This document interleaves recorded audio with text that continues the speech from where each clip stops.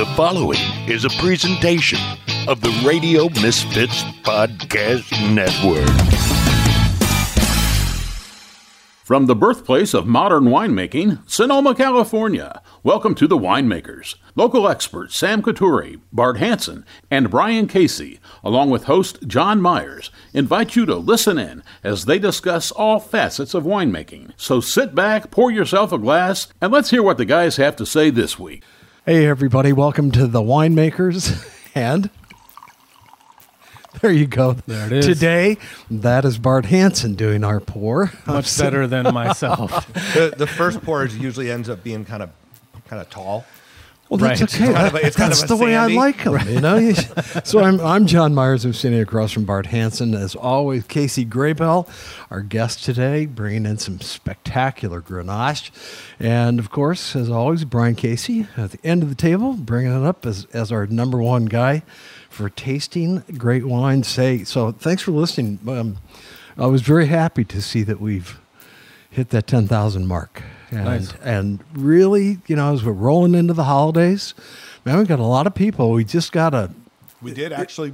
You have got a nice 10,000 note. Yeah. 10,000, really? Yeah.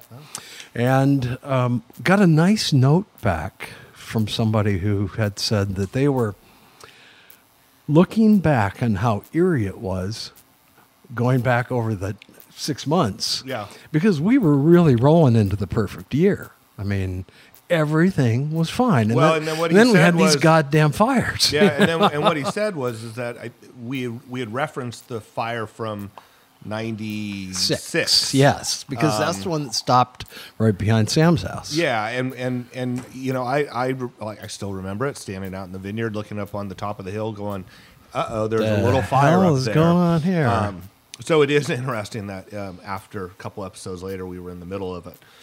So yeah, but Strange stuff. strange Look stuff, at John but, you heading know. straight for the... We have... Casey brought a rosé, a Grenache Blanc, and 2 Grenaches. So Bart and I both poured rosé, and what does John do? He goes right for the red. Is it wrong? You're never wrong, And the John. biggest John, one we, out there. yeah. John, we've always said, you know, there's no rules. It's, you know, There, no rules. there really aren't. I'm finding that there are wines that I, you know, definitely like more. You know, I've got friends down in Florida. This guy's in love with his Zin, and I'm so tired of Zin being here and working with the Zin people. That hurts. I know, but see, I know. but see, it's Wasn't it just Zin Day yesterday? it was, yeah. It was. But the Grenache is more to my taste. And I think it's really because of Burnout working with Zap, the Zinfandel advocates and producers, and, you know, having so many people on the radio and just drinking only Zin. Well, I So- mean, we could get into a whole commentary about the styles of Zinfandel. Right. Or You John's know. experience with his hot summer days and high alcohol Yeah, Zinfandels. Riding my bike home from Zap, you know, there's stories, a million stories for Zinfandel and its faults, but Yeah. when you find a really good one, Right. that's Hang balanced, on to it. Right. you know, Well, and you're- hopefully they keep making it that way. Yours are beautiful. You know? Yeah, but I've made some over the top, blown out, you know, Zinfandels that I was very proud of them and drank them at the time, but reflecting on them, there's things that I try to do a little differently now. I used to like that peppery style. You know, that's what I looked for. Yeah, me too. And Peppery and I wanted spice. a lot of some good backbone in there. You know, I want to taste the tannins on a Zin. I want to taste the acidity. You know, I mean, if it's going to be a good bold Zin, that's where you're going. So, but hey, well, Casey, thanks for joining us. It's a pleasure to be here. Yeah, well, this is. Well, Casey's a small producer. Can I read something? Please do. And we're talking small production. Let me read something off of his website, and then we can ask him some questions. But this is from him. We do it all here, my wife and I. We pick the fruit. We drive the trucks. We man the destemmer. We fill the barrels. We also make the labels. We design the web page. I write the pamphlets. We answer the emails, phones, and sales Jeez, calls. man. There is no part of these wines in this wine company that we do not touch, and I hope it shows, because if you don't love what you do, why bother doing it? So that's why I thought it'd be cool to have Casey on. Now you're talking about super small production, hands-on winemaking. Yeah, man after my own heart. And only Grenache. So Casey, thanks for coming on, and tell why Grenache. What is it about Grenache that you decided that was the only thing you were going to do? And actually, I want to go farther than that. Casey, tell us when it started with only Grenache, because to my memory, you were one of the first people that I remember making Grenache from the Valley. Well, I cut my teeth down in Santa Barbara County in Santa Maria. Nice spot. In 2000, I went to Cal Poly, and I was living down Only for 1 year? Only for 1 year. I finished in 1 year. No, it was 2 years. My parents cut me off after that. But at the time, it was... That happened. Pinot was king, and it was maybe 2 years. Right? Well, who doesn't love Pinot? It has its place. And Brian, you keep shaking your head. I like Pinot. What? What's not to like? I'm shaking my head up and down. Yeah, Pinot's good. Yeah. But I just was drawn to the Rhones, and I can't really explain where that started, why it started, but I have to think that it was Pinot overload, because that's all we were doing. And so I started tasting some of these, both Southern Rhones and some of the Grenaches that were then just starting to come out of northern Santa Barbara County, out of Ballard Canyon and some other really nice spots. And I really liked them. I liked the tannin. I liked that they were still soft and quite drinkable as a Pinot, but there was some structure. I liked the idea of whole cluster that you couldn't taste the stimminess, but it definitely built structure into them. And I just gravitated toward them. Luckily, when I graduated from college, I was able to go visit southern France, and that was it. Spending a couple weeks in Vaucluse. That does it for most people. Seriously. John has a secret love affair in Vaucluse, because he is a huge supporter of Chamblou, who have that, and that's where it is, John. When you were up there, you're in that really nice region. That's one of the nicest little spots I've ever been. That trip, I spent a month in Vaucluse, and like I said, that was it. I like 100% Grenaches. I always find it a little strange that even in that region they'll throw in 5% Syrah or a little Cinsault. I just don't quite get it. I think they can stand by themselves, but that's their tradition. So I always dreamed of, hey, when I'm able to have my own wine label, all I want to do is Grenache. I want to plant my flag in that grape, and that's all I'm going to do. And it took some time. I worked for other people making many other wines, Rhones usually not being one of them, but was able to play small batch stuff in our garage, in our barn, until I had the opportunity to go commercial. When you're saying small batch, what are you talking? We're talking a ton, 2 tons usually. We're still kind of in there because I like to do several different vineyards. So what's your caseload out of that? We're usually 50, maybe 60, because I run the facility, so we can keep our losses pretty darn low. So we're in the 55 to 60. What happened to Sam's home use category on the spreadsheet?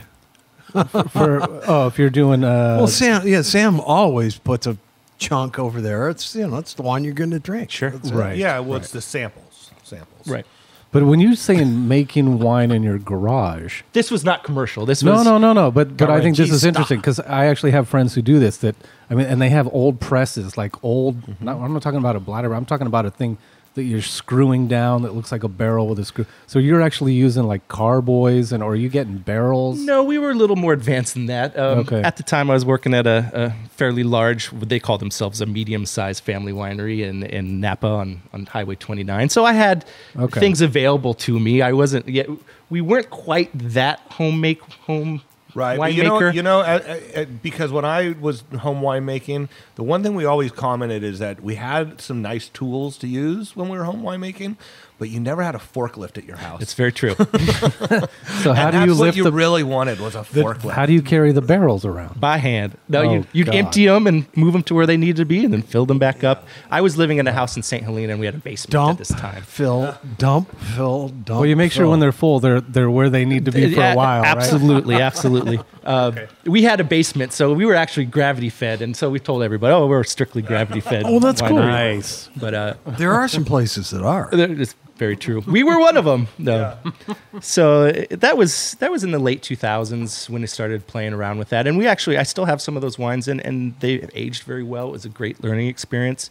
And what do you do with those wines? I mean, are you giving them away as gifts? Are you selling them to friends? Are they're buying cases from you? Yes. Because they're obviously they're not TTB labeled or anything like that, right? Correct. You're not selling them to friends, but friends may donate, or they may buy the cardboard box, and it might be full of wine. Yeah. Okay. Because you cannot sell wine. Oh, if you sorry. don't have a Right. license. Okay. I would usually do kind of like a Did you hear that, Brian? Yeah, I heard that. We Did do everyone kind of out there hear that? we do like a sharing kind of situation where, hey, pitch in $100 and we'll split you off a couple cases. Right. And we did that for 3 years, me and my wife, and every year we'd have more people pitching in. So our fruit production got a little larger.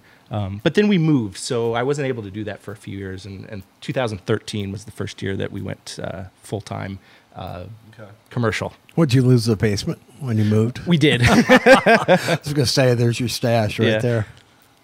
They don't have basements in California. There's not too many places. It's really, No. really rare, and I Yeah. wish I had one. Usually man. it was probably an older house. It was an old probably, house. Early 1900s. And Yeah, we were up in Glass Mountain, and it was built in 1912. It was, Now, see, if I had one, I'd have a studio and all the instruments, and I'd also have a huge slot car track. So, I mean, it'd be my playroom. right. Just like Chicago, baby. Yeah, all the old, I grew up in Petaluma, and all the old dairy farms, the main house that was always built about that era always had a basement. And I think That's where they kept it. Yeah, and it may not have been much of a basement, but it was a basement because that's what the tradition was, right? I grew up- And it usually Benedetti's, had a kitchen down there, a secondary kitchen Oh, wow. for parties and stuff. So at that point, how are you getting grapes? So are you working for Cake Bread at that point? I was at Cake Bread. My roommate had a old F-250, and I'd borrow a couple bins from Cake Bread over the night. So then you wouldn't see me sneak off with them, and I'd bring them back. Familiar. And I'd drive out to wherever the fruit was. We were buying some McDowell Valley Grenache and some Carignan from Russian River, some Syrah from Windsor Oaks. And let's face it, because at the time there wasn't any probably Grenache Wasn't a lot. to speak of in Sonoma Valley. Not that much in Sonoma County, unless it was owned by a winery. So yeah, And look what we have now, and man. that Mendocino County Grenache was coveted. Yeah. and probably still is. It's still hard to find. I mean, I really have to scour. I take that back. It's hard to find vineyards that I want to buy fruit from. There is Grenache out there, but the style that I like making, it's pretty hard to find. As I've evolved in my taste, even though I came up in northern Santa Barbara County, I've kind of found myself, I don't like those wines much. I don't like the cold weather Grenaches. I personally feel like Vaucluse is hot. And those are the kind of wines that I like. And so, although there's amazing winemakers down there making amazing wines, it's not really in my wheelhouse. So, so to say. I'm curious of your opinion on this because there's some Grenache here in Sonoma that's closer down by the bay, and which I would consider cool. And I don't have the experience of Santa Barbara. All the Grenache down there, it is primarily all cooler climate. It's not. It's usually in the warmer parts in the the interior cool of Santa Barbara County, but yeah, it's you still gotta cool. get inside, away from Yeah. the coast. Because I can't think of anywhere in Chateauneuf or around southern France where it's cool weather Grenache. Right. So Maybe higher elevation up on the Montremals, but even that's hot. I mean, it's a little it's cooler. just more diurnals, higher diurnals. Right. but that's why you're planting Grenache. I can't say it. Don't ask me what it is. No, you're playing weatherman now, and I don't know. So But when you have hot weather, I mean, that's why you're probably planting Grenaches because it can handle the heat, right? Correct. Yes. Okay. So yeah, it doesn't make sense to really have it in a cool region unless that's something you want to experiment with or... Yeah, but or if it makes a really good positive change in it too. right. And they're being commercially successful, and they are making good wines, but that's just not really my style. Right. So I last year made a Alder Springs, which is way up in Mendocino County, and that's a colder weather vineyard. And it was very pretty, but it's very delicate, and it's Right. kind of not the way that I wanted to go. So we only made that 1 year. And amazing vineyard, and Stuart is an amazing grower, but it's just not where we are. When I worked for the Benzigers, we used to get, when you were there, Brian, we used to get a lot of Alder Springs fruit. Right. And, I hate to say this, but we could never make what we considered at the time good wine out of it. So they kind of cut it loose. But I don't think they ever really looked at making wine from that area as opposed to just making the wine how we made wine in Sonoma. Right. You know. Well, a little more finesse, you mean, or like the wines were a little leaner, a little racier. Or you're not talking about full fruit. You're not talking about full ripening. What is it that's different about that region? They just don't have the phenolics. They're light wines. They're light both in color and in flavor. Lots of red raspberry. I mean, they're pretty. And so you have to work them accordingly. And I think when we were getting the fruit at Benziger, and I'm probably out of school talking about this, but I just don't think we worked them the right way. I think we worked them like we would work something, in a warm weather climate. And so therefore they just never showed well. That's all. They weren't bad wines. No. They just were never, not to the point of how Alder Springs is now. Oh, yeah. Yeah. That's the idea. Well, what are we drinking right now? This is the rosé from... That's our 2016 Grenache Rosé. That's some bleed that we take off. We made about 100 cases of that, and that's really one of our best sellers. We sold out of that in 3 months. I was just listening to really the Wine Enthusiast. They did the top 100 Best Buys of 2017, and they were amazed at how many rosés were on the list. They said, I think they had 22,000 entries for Best Buys and ended up with 5 of the 100 were rosé, which doesn't seem like a lot, but they said more and more every year now that it's almost reaching a part of saturation point here in California, which I don't think there is a saturation. I'm a huge rosé fan, so... I say bring it on, but yeah, this is really pretty. And this is from what vineyard are you getting this out of? This is mostly from Mathis. This is Sonoma Valley, and we've been making more and more of it. It's one of my favorites too. We put lots of acid in there because I like to sip on it when you're in hot weather. It's like drinking a beer on your porch, only it's a really nice Grenache rosé. Right. And that's kind of how we make it.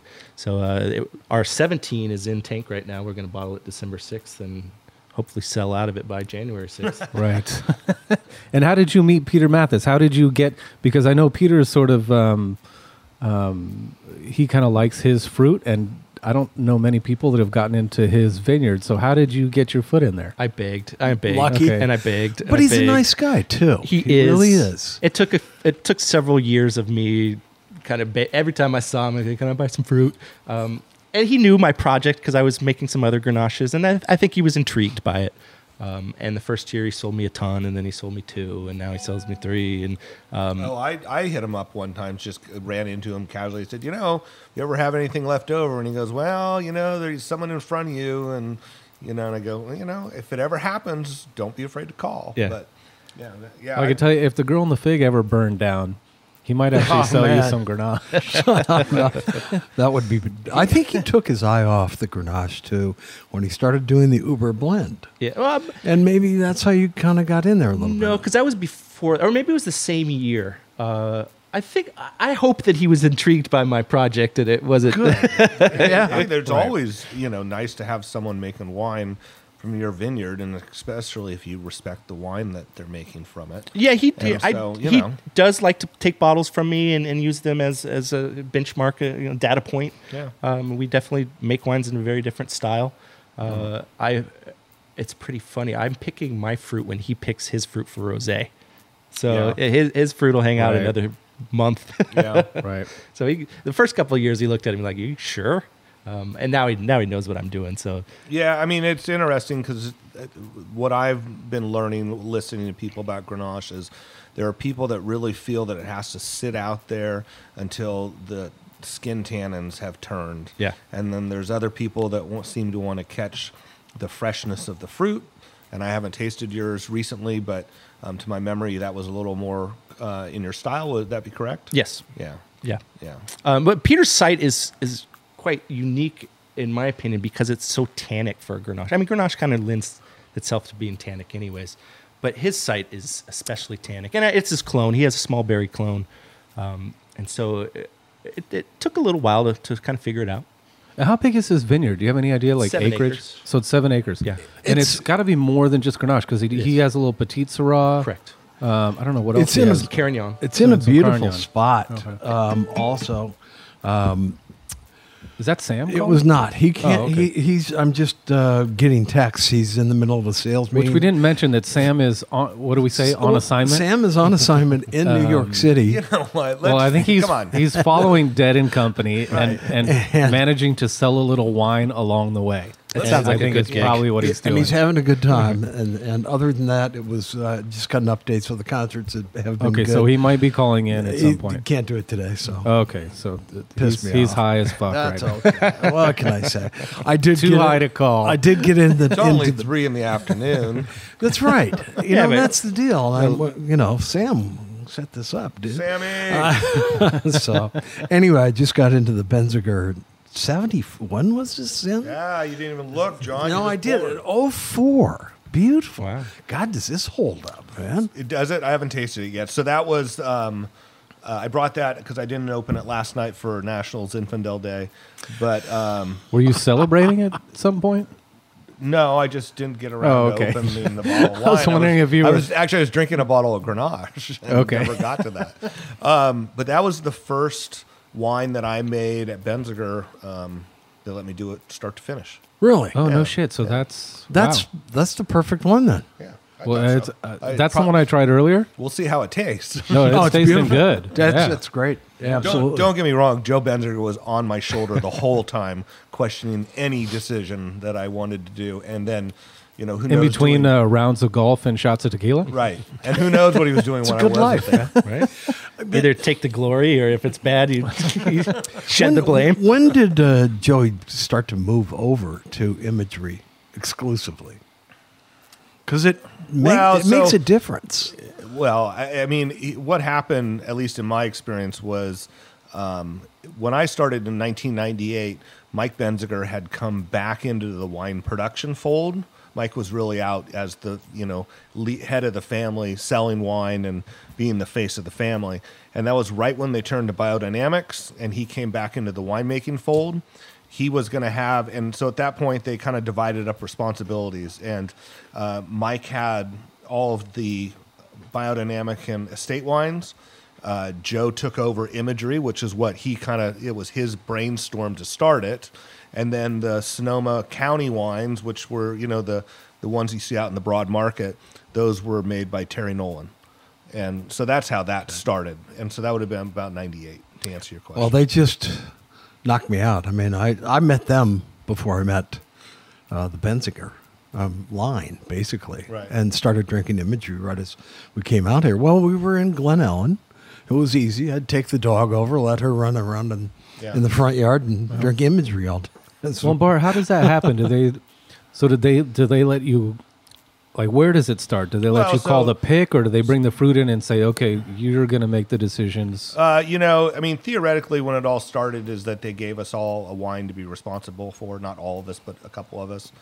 And so I got out to see the vineyard a couple times, but we were busy at the winery, and it wasn't like I was going to drive, go out for the day with Mark and look at vineyards. And so I would get up there. It was here in town, up by Los Chamazal, and I'd get out there on my own and kind of take a look at it and stuff. But as far as the pick, it was kind of predetermined by that end of it.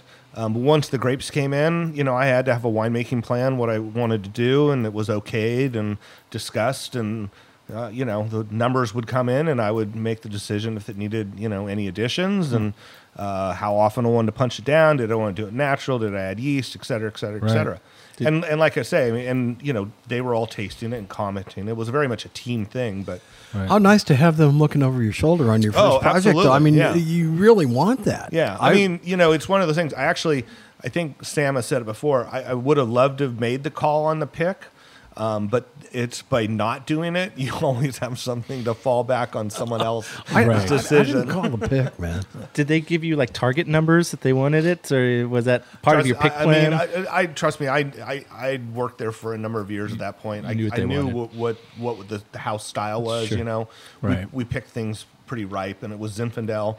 And I had my own feelings about Zinfandel, and so Well, I mean, I run it as someone who runs a facility. I mean, that actually sounds like a great way to keep your staff motivated. Oh, I mean, it absolutely was. I mean, it was my wine, you know, and not to say that I wasn't second guessed and questioned, and you know, and there were, you know, I'm sure there was something on one of them that I folded on, you know, and said, yeah, you're right, you know.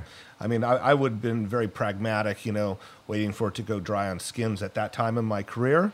And I was probably pushed to get it off a little bit earlier because a tank was needed. And, you know, we were, you know how that goes running the facility, right? Right. Can the free people just move over for a while? We need this tank. You know? And so when this finally goes into bottle, and this stuff, and you have some bottles of your own, are you going to your friends and passing this stuff out and saying, this is my first wine, this is the one I mean, are you proud of this? Yeah. Oh, yeah. Absolutely. Yeah. I wouldn't be, man. It's beautiful. Are you kidding? I'd be signing them. Yeah. I mean, I got some wine. It's funny. Can I get my name on there? Right.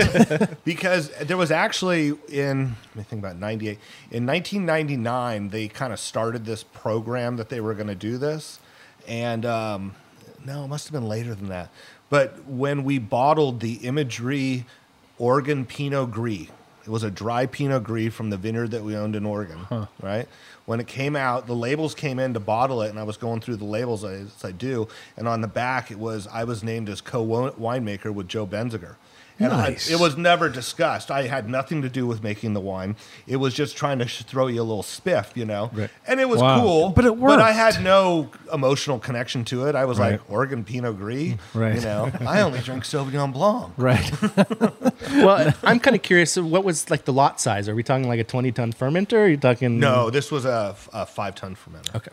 Yeah. Because I mean, we my day job, we make large scale Cabernet. Yeah. So I'm like, how could I get my crew involved? I'm like, here's a 40-ton tank, you know, take it and run with it.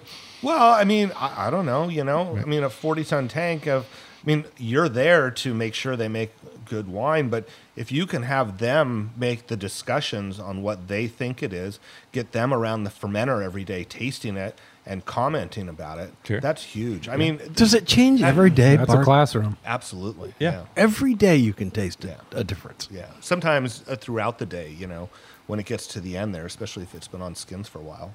At least I feel that way. I think so.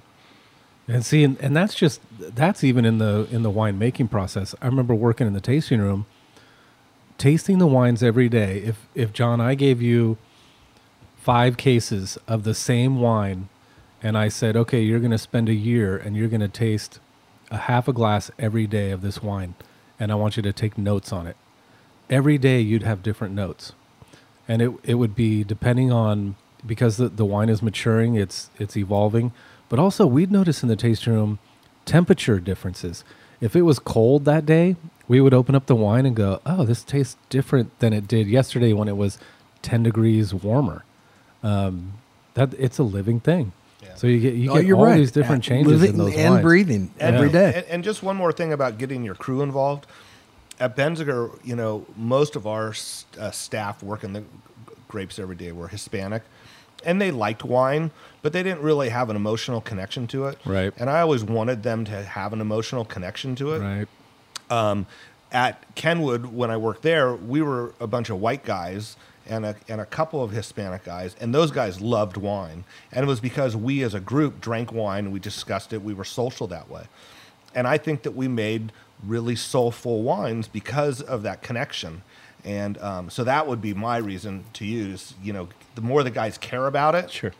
you know, the more they're... I'm in the latter point where, like, I think if we made beer, I'd have a lot more people involved in the. Absolutely you would, right? Right. I mean, you know. Well, that has just grown. Wasn't that the original idea behind Imagery? Yeah, it just going was, to be a custom beer place? Well, no, it wasn't a custom beer place. It was called... Craft it was, brew? No, well, they were going after Sierra Nevada at the time, and it was Tim Wallace's master's thesis at at Harvard. Graduated Brown and Harvard. Yeah, Thank you. Harvard. And Jeez. and the thing about it was... I love Tim. The thing that was so interesting is that they were only going to make German lager-style beers. And that was right when ales were really coming into popularity. Niche market. And it was a huge brewery. It wasn't like going to one of these little neighborhood, microbrews. I mean, they had 12 5,000-gallon tanks. Yeah. I mean, they were making still a there. lot of beer. Yeah. So it was just a thing before its time, I think. Yeah, I think what year was that it finally shut down? It was 98, because when I started with the Benzigers, it was during 98 to 90. We'd be able to go over in the afternoon and have our one a day, and Nice. they were bottomless one a days, which was nice. But yeah. Bottomless one a days. Yeah. Just go pick up a bottle of wine. No, we go beer. over to the brewery and drink beer. brewery. There you go. Well, I used to live down the street from Anchor Steam. I used to live in the Potrero district, and the employees there, when they would always get the ones that were mislabeled. Right. So if something was labeled upside down, or if something missed a label on the bottling line, they could take as much as they wanted. So they'd be walking out with two cases. And then you wonder about their motivation for making sure those things come out I was correctly. going to say, I worked a lot of bottling lines over my career, and very rarely were there any bottles that had labels. Yeah, they seem to have a lot of them. They've got those machines that put them on pretty straight now, I have seen them hand labeled, and I've seen them a little crooked. So how about a little bit about the Grenache Blanc? Grenache Blanc, it was really kind of just filling out our lineup. I can't say that I'm a huge Grenache Blanc fan or a Rhone White fan. I mean, they're nice wines, but they haven't always sang to me. But we wanted to keep with what we were doing with Grenache. So in 2014, I said, I'm going to make 2 Grenache Blancs. And so I found some fruit out of Lake County. And then it just so happens that David and Richard Mounts up in Dry Creek, where I was buying some Grenache, had some Grenache Blanc that it was its first fruit. It had been budded over in 2010, and 2014 was the first year that they were pulling fruit off of it. He knew what my project was, and we'd become pretty good friends. And he said, well, I'll tell you what, I'll sell you a ton of that. So 2014, I had 2 Grenache Blancs. That has definitely been a learning experience, because I know how to make white wine. I mean, I worked at Cake Bread. We made 200,000 cases of Chardonnay, but making Grenache Blanc was something new. nicely done, though. Thank you. It's beautiful. Thank you. The only other one I've had is Henry Mathis. Mathis, Yeah, right. that's it. It's Yeah. Grenache Yeah. Blanc. And where is the Mounts Vineyard in Dry Creek Valley? It's on the west side, just up to Rockpile. It's not quite in Rockpile, but it's just almost there. So past- before the dam? Yes. Yeah. Just past Quivira, maybe half a mile Oh, okay. past Quivira. Okay, got it. And he's got a little site in the back of the vineyard. It's an old gravel bed where the creek used to run through. They used to have Viognier there, but they have some really problems with Pierce's disease because the creek still runs over there, but not in that same spot. There's no soil. So he's been trying to figure out what we can grow there. And now he's got all this Grenache Blanc, and it's doing And quite it's well. doing well, and there's no Pierces. There's no Pierces in it. And I buy some of it, and Idle Cellars buys the rest. Oh, good. Ben and Ari. Yeah. And 2 great guys. so we've been making that. I dropped Lake County, although I really liked it. It was just a little too expensive for coming from Lake County. And we just make the 1 Grenache Blanc now. And I think every year, to me, it gets better and better, because we've really been able to dial in making Grenache Blanc from, never making it. And in that learning curve, we tasted probably every Grenache Blanc available on the West Coast. Wow. And have found our style. And I don't think it really meshes up with anybody else's. A lot of other Can people. you talk a little about the winemaking? Absolutely. It's a whole. We'll foot tread it, try to get a little tannin off of it. Let it sit Wait for a minute. Whose feet? mine. It works. It works. I take my boots off, I promise. Remember, Brian, no human pathogens can grow in wine, so there's really nothing to worry about. All right. No, for me, it's about attractiveness. My feet are pretty. Well, you want to hire somebody to do it then. Okay, Brian? Angels. My wife works during the day, so I couldn't get her in. Ah, too bad. So we let it sit on its skins for about an hour, then press it, cold settle it, and I ferment in neutral oak and some stainless steel drums. Really cold, slow fermentation. No mallow. We kill mallow as soon as it's dry. Top it up. But it's still got nice mouthfeel to it, though. Yeah, I mean, Yeah. I wondered if some of it went through mallow, because it's just got a nice richness. Yeah, I think that actually comes from the barrel, the neutral barrel. I actually end up liking the neutral barrels more than I like the stainless steel drums. Yeah. I also, since I only get maybe 7 different fermentation vessels out of it. I end up doing some native. I do some commercial yeasts, and I've over the years end up doing like 5 different yeasts in the different vessels, and then a couple native, and been able to. I really like a certain yeast strain, and I've let it go native a few times, and I'm not the biggest fan. So we've been able to dial in our style that way. No mallow, and then it's bottled in the summer. Huh. Well, we've got a whole lot of really good wines on the table, but we have no bubbly. And we're just starting to talk about the holidays coming up. You got some bubbly somewhere? Not yet. That's what Where do you lead I into? assume that when you are heading over to a Thanksgiving party, you're going to take some bubbly, you're going to take some white, you're going to take some red. That's the way I'm going to kind of try and split that out. So for me, we usually always bring a bottle of bubbly, yes. Thanksgiving is a great wine holiday. Yeah, because so many go with the bird. And you know what? And it's always been, Gewürztraminer and Pinot Noir. Gewürztraminer and Pinot Noir. And I would agree with that. But I don't drink a lot of Pinot. So, we always bring something from the Rhone, usually from the Southern Rhone, or domestic Grenache styled wine. White wine, of course. Brian, what do you think we drink around my house for Chenin Blanc with white wine? I'm going to bet $1,000 that it's Chenin Blanc. Yeah. The perfect white wine for Thanksgiving. It is, and that's frankly. from Dane Cellars. Actually, for me, Thanksgiving, I think of Zinfandel and Chenin Blanc are the 2 wines that I also think Zinfandel goes great with Thanksgiving meals. Yes, turkey stuffing. I mean, all those the rosemary, herbs of Provence, all those things. I think with Zinfandel is beautiful. Yeah. Yeah. What about you, Casey? What's your Thanksgiving tradition? I think you could probably figure it out by what we make. Well, me too. Yeah. I mean, that's what we're going to be drinking. You see my load over there. Yeah. It's Rhone styles. That's what I like, and that's what's going in. We'll have everything. Right. We will too. I mean, our wine selection is usually pretty deep at a Thanksgiving party. Well, and I found some nice Mourvedre and nice Spanish Grenache. Thank you. What is this, Brian? Oh, that's the Is wine this that I'm working 71? on filtering. Right. It's a Uncle David Cellar special. 1971. It's a Cab Franc, and then it's got a Spanish varietal in there too. It's from way northeastern Spain, so right up close to the French border. So we're talking In the Barcelona. Basque region. Catalonia.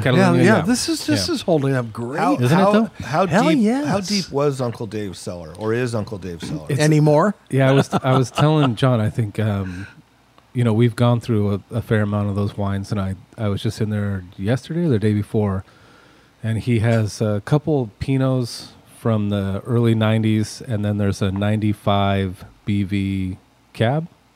But other than that, I think I've pretty much exhausted it all. And out of all those wines, being Zinfandel Day yesterday, my favorite wine was the one that I expected the least out of, was the 67 David Bruce Zinfandel, which I thought, and I grew up here. I'm thinking, who really made Zinfandel to cellar? Like, who would think that you would do that? But it was the most surprising wine that we had out of all the wines that we tried, because the quality and the life, it was just so impressive. Do you think it might have been a vintage thing? It was a cooler year? I don't know. Or some people have told me that they just think David Bruce, the fact that he made it, the style that he made it, maybe is the reason that it cellared so well. But I don't know. It was Well, you've cellared well. This is 1 year older than you, or 1 year younger? 71, so this was bottled when I was a year old. Yeah. You're both holding up quite well. Hey, thank you. It's actually really good wine. I'm very impressed. Yeah, I actually brought that over only for you, because I thought you might actually like. I'll pour some for you guys too, but I thought, John's got to try this, because normally we open up these. Casey, if you haven't been on the show, we've opened up some of these older wines, and we never pay for them. We try not to be snobs here. We're not opening up a 49 Pot Rocher like James Bond. We just opened up this one. My uncle had access to this cellar because he's an exterminator, and the people passed away, and he had access to these wines. So we've been bringing them in slowly. But for the most part, John likes his nicely fruit extracted wines. He's not a big fan of the aged wine. So for the most part, when we open up something old, he says it tastes. He doesn't say it tastes like shit, but for the most part, he says it tastes like shit. So There's I thought that old bilge water you get from old wines. yeah, John's not a fan of mushrooms or forest floor or wet leaves, but this actually held up really well, which is surprising me that it's a Taurus. I don't think it's made to cellar for a long time, Sure. But it certainly held up well. No, it tastes pretty good. Yeah, it does. Hey, Casey, so I have another question about your label. As I look at it here, there's some common thread and there's some uncommon thread. Is there anything you want to explain about it? Or Well, I design them every year. It really started, it's kind of our backstory. My grandfather, who shares my initials, C.R. Graybehl. We don't share the same name, but we're both C.R. Graybehls. He was the dean of Torrance High in Los Angeles County for 35 years. And so that's his signature is on my bottle. That stamp has probably seen millions of documents. That's what he stamped everything that through his school. You're kidding. Yeah. So That's awesome. when I was able to finally have our own label, I'm using my grandpa's name. He was a great man to start with. I mean, he's an incredible me? man. So I got a stamp, and that is our logo, which we're C.R. Graybehl Wine Company. And then when we were making wines out of our garage, the first vintage was 2006, and I had that wine bottled for maybe 4 years, and I just couldn't come up with an idea for a label. So one day I was in Portland, sitting at an airport, and I can remember this story like it's yesterday because it feels like it was. I was actually reading a James Michener novel. It was the one about the hippies living in Spain, The Wanderers. And I just opened up the back. It was a great book. I opened up the back and I sketched this little guy standing there. And this is the first label. He was like releasing this package, which was it was in a sad time of my life, So it was like the lifting of our heavy burdens. And I was like, that's it. So that was our first label. And it was the same little guy that we have on there, different drawing. And he was releasing, the little bird was flying away with his problems. And I was like, well, that's great. And so every year since then, we've designed something else that's important to us in that vintage. And our little guys standing there doing whatever we think, we draw for that year. that's awesome. I love the rosé. I like it. It's got the little "and the living is easy." I assume that's from that song "Summertime." It is. It's summertime. From Ella Fitzgerald. Yeah, totally. It's an old movie. Yeah, And then we come up with a little saying that kind of goes with it. So if you guys can't see at home, but we have a few labels here. we'll put pictures on the Facebook page Yeah. if anyone wants to see the labels. Yeah. And funny that your grandfather was your inspiration, but I don't think he was a big wine drinker. He was a gimlet drinker. He I was a think. booze guy. Right. He enjoyed life though, and that's what I kind of took away from him. Anyways, there were 8 of us as grandchildren. That's and an awesome story. And he was just a great man, and he loved life. So I always thought, even though he wasn't a wine drinker, I think of him holding that wine glass So up, what cheersing years, I have everybody. to think about this. What years was he the principal in Torrance? It had to been, and I don't know off the top of my head, but just by his age, it would have been like 1950 to 1980. I mean, Is that Southern? Where's Torrance? Is that Southern California? Southern California, Los Yeah. Angeles Okay. County. Los Angeles County. I'm thinking like Fast I mean, Times, think about Ridgemont the High, kind of. change. Well, remember Beverly Hills 90210? Yeah, yeah. That's Torrance High. No way. Yeah. Okay. So that picture Now that you I see can of see. Torrance There High is you at go. Torrance High. Okay. And it's just Good picture. east of Palos Verdes. And I think I've seen a picture of him. He's got kind of like the crew cut. He's got the the short hair, he was nice and tight. He was a big man. Right. He played for Army. He went to USC. Wow. He was a football player, and he was not only was he the dean, but he was the football coach for another 20 years. And then after that, he was high school ref for football for another like 15 years. So cool. his funeral had about 600 people. So Well, Wow. cheers. Yeah. Seriously. he was a great man, and I'm happy to make something with his name on it. It just so happens to be my name. It's also my daughter's initials, so she carries it on. And what's her name? Perfect. Her name is Charlie Rue Graybehl. Nice. So my wife told me I can never sell this label now that we named her after it. Oh, no, you don't want to do that. Exactly right. Well, it's like Kieran Robinson, where he's labeled his all Philadelphia terms. Yawn. Yeah. It's just a The John, the John, is yeah. it? And Level 700, which was after the club level at the ballpark, the or top something. level with all the and then he's got a street stop from their R5. BART system. R5 is their very terminal. cool. Yeah, no, it's very thoughtful. Very thoughtful. Yeah. Well, the problem is one of these days we're going to run out of ideas, and then it's like, what do we do from there? But we'll cross that bridge when we get to it. You know, and That'll be your daughter's problem at that point. you're working with Peter. Look at his label. And she'll sell the label.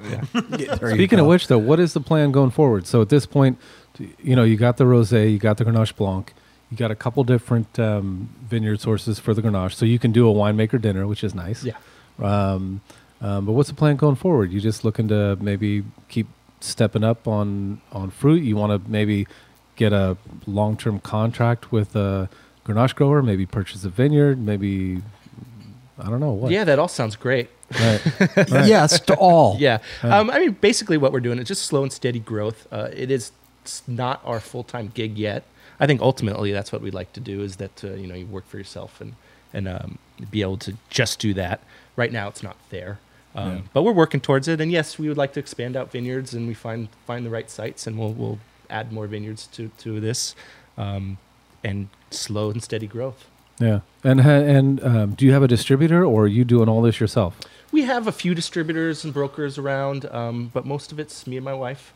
My wife is the cheese buyer for Whole Foods, and so she got it into Whole Foods, and that's no easy task. Right. So a lot of our production goes through that chain, which is actually really nice. We do pretty brisk business. Oh, now you're owned by Amazon too. So we're not owned by anybody. Yeah. But with Amazon moving in, I noticed they just dropped prices again for Thanksgiving week coming up. Yeah. Everything's going to be a little different. We're lower. actually on the nervous side on that end, because a lot of the other, it's all regional for Whole Foods, so we're afraid they might go to some of the larger distributors, and that's like Southern California. Whole Foods is distributor only, versus Northern California, which they'll take they'll take small guys and stuff. Right. You just have to go through a process. But they're here. They're here. So take Exactly. advantage of it. You could be here for the next 20 years with those guys. Absolutely. And just do nothing but grow your Yeah. business. Yeah, it'd be great. And I saw your wine in, I think I saw the Grenache in the Rhone Room. We're in both Sonoma. both the Grenache and the Grenache Blanc.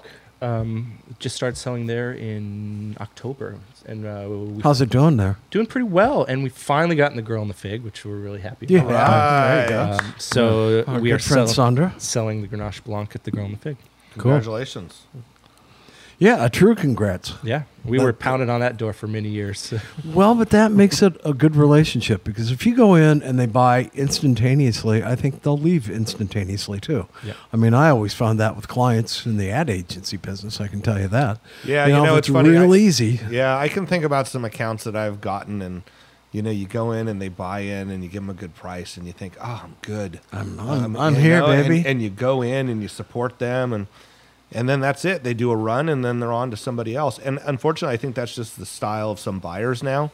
They always want to keep the list fresh, and so they give you a run, and then you move on to something else. And so so I've definitely learned from that. Long-term relationships. The longer it takes to get it together, the longer it takes to fall apart. That's for darn sure. Well, So- I think Grenache is still kind of an outlier there on sitting on the shelf. Absolutely. So it's you have to know your clientele, and we're still working on that. We're Well, trying. I think that's changing, though, and I think Sam would say the same thing, that Grenache is on the way up, and I think there's more and more people that are interested in Grenache, and Syrah is on the way back as well. Yeah. That people are, and especially millennials, they're experimenting with the varietals that, their parents didn't drink. They'll drink Pinot, Chard, and Cab, but they're interested in stretching out a little bit and trying some new things. And Grenache is getting planted over some pretty good vineyards. It sure is. So I think you got a bright future. Thanks. Well, Well, I mean, at Lassiter we tea-budded Cabernet over, Right? That's one of my Grenache, favorite stories.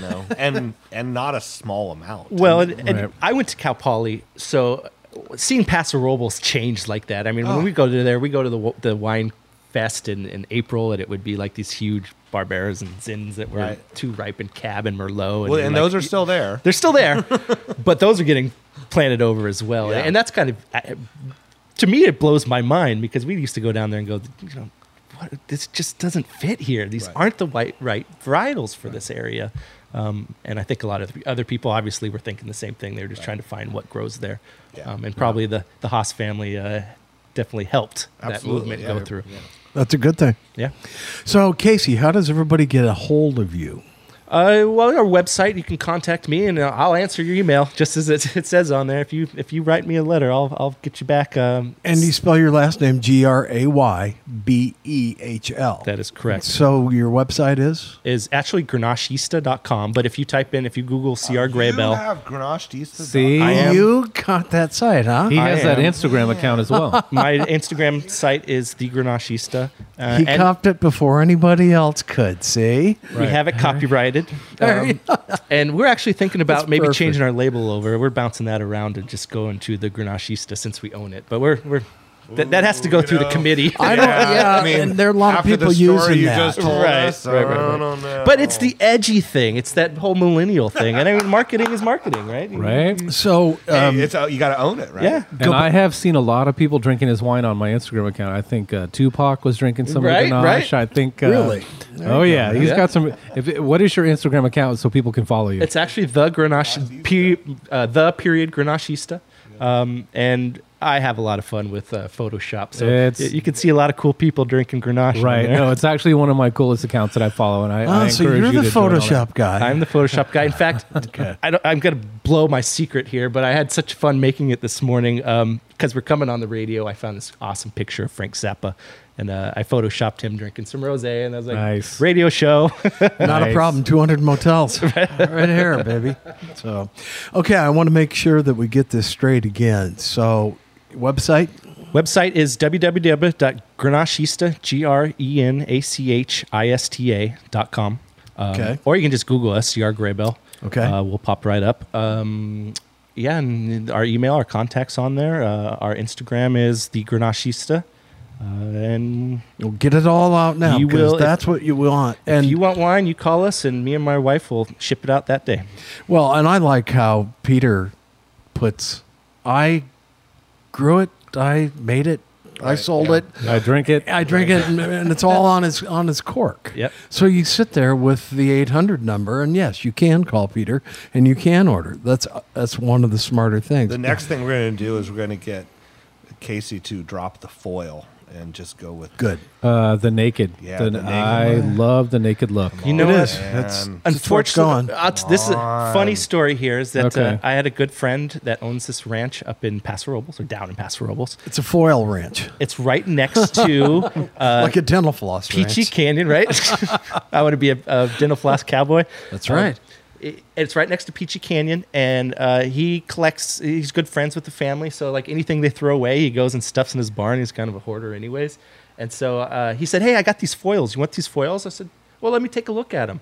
And they were these really nice custom blue foils. And I said, "Actually, I really like that color." I took them home. I took all like 8 boxes he had. I took them home, and I used those for years. And then I ran out, and I was just stuck on that color, and it's a custom foil. So I went to all the distributors I know that make foils, and I ended up having them custom make this foil. Same color that Ooh, how many thousand? 4,000. Lots. So until they're gone, I'm using them. I hear you. I hear Unless they're going to somebody else who likes that blue color. and Well, you it's go, got my logo on the top too, yeah. so I'm Nothing you stuck can in- do. Yeah, Hey, John, can I make a recommendation? please. So you got the holidays coming up. I would what I would recommend as far as purchasing wine for your Thanksgiving or Christmas table is you've got 2 guys in front of us right now that make 4 different varietals. I would go to Casey's site and pick up 3 rosé, 3 Grenache Blanc, and 3 of each Grenache from different vineyard sites. And then I would go to Bart's site at danecellars.com, pick up 3 Chenin Blanc, 3 cabs, No, we're sold out of cab. No, so we have to switch it. So 4 Chenin Blanc, Grenache. 4 Grenache, and 4 Zin. There you go. Could I do that? That's a nice I would case. totally second that. And then what you do is you get them home, you drink the person who bought them, you drink a bottle of each and decide which one is your favorite. and you keep those ones for yourself.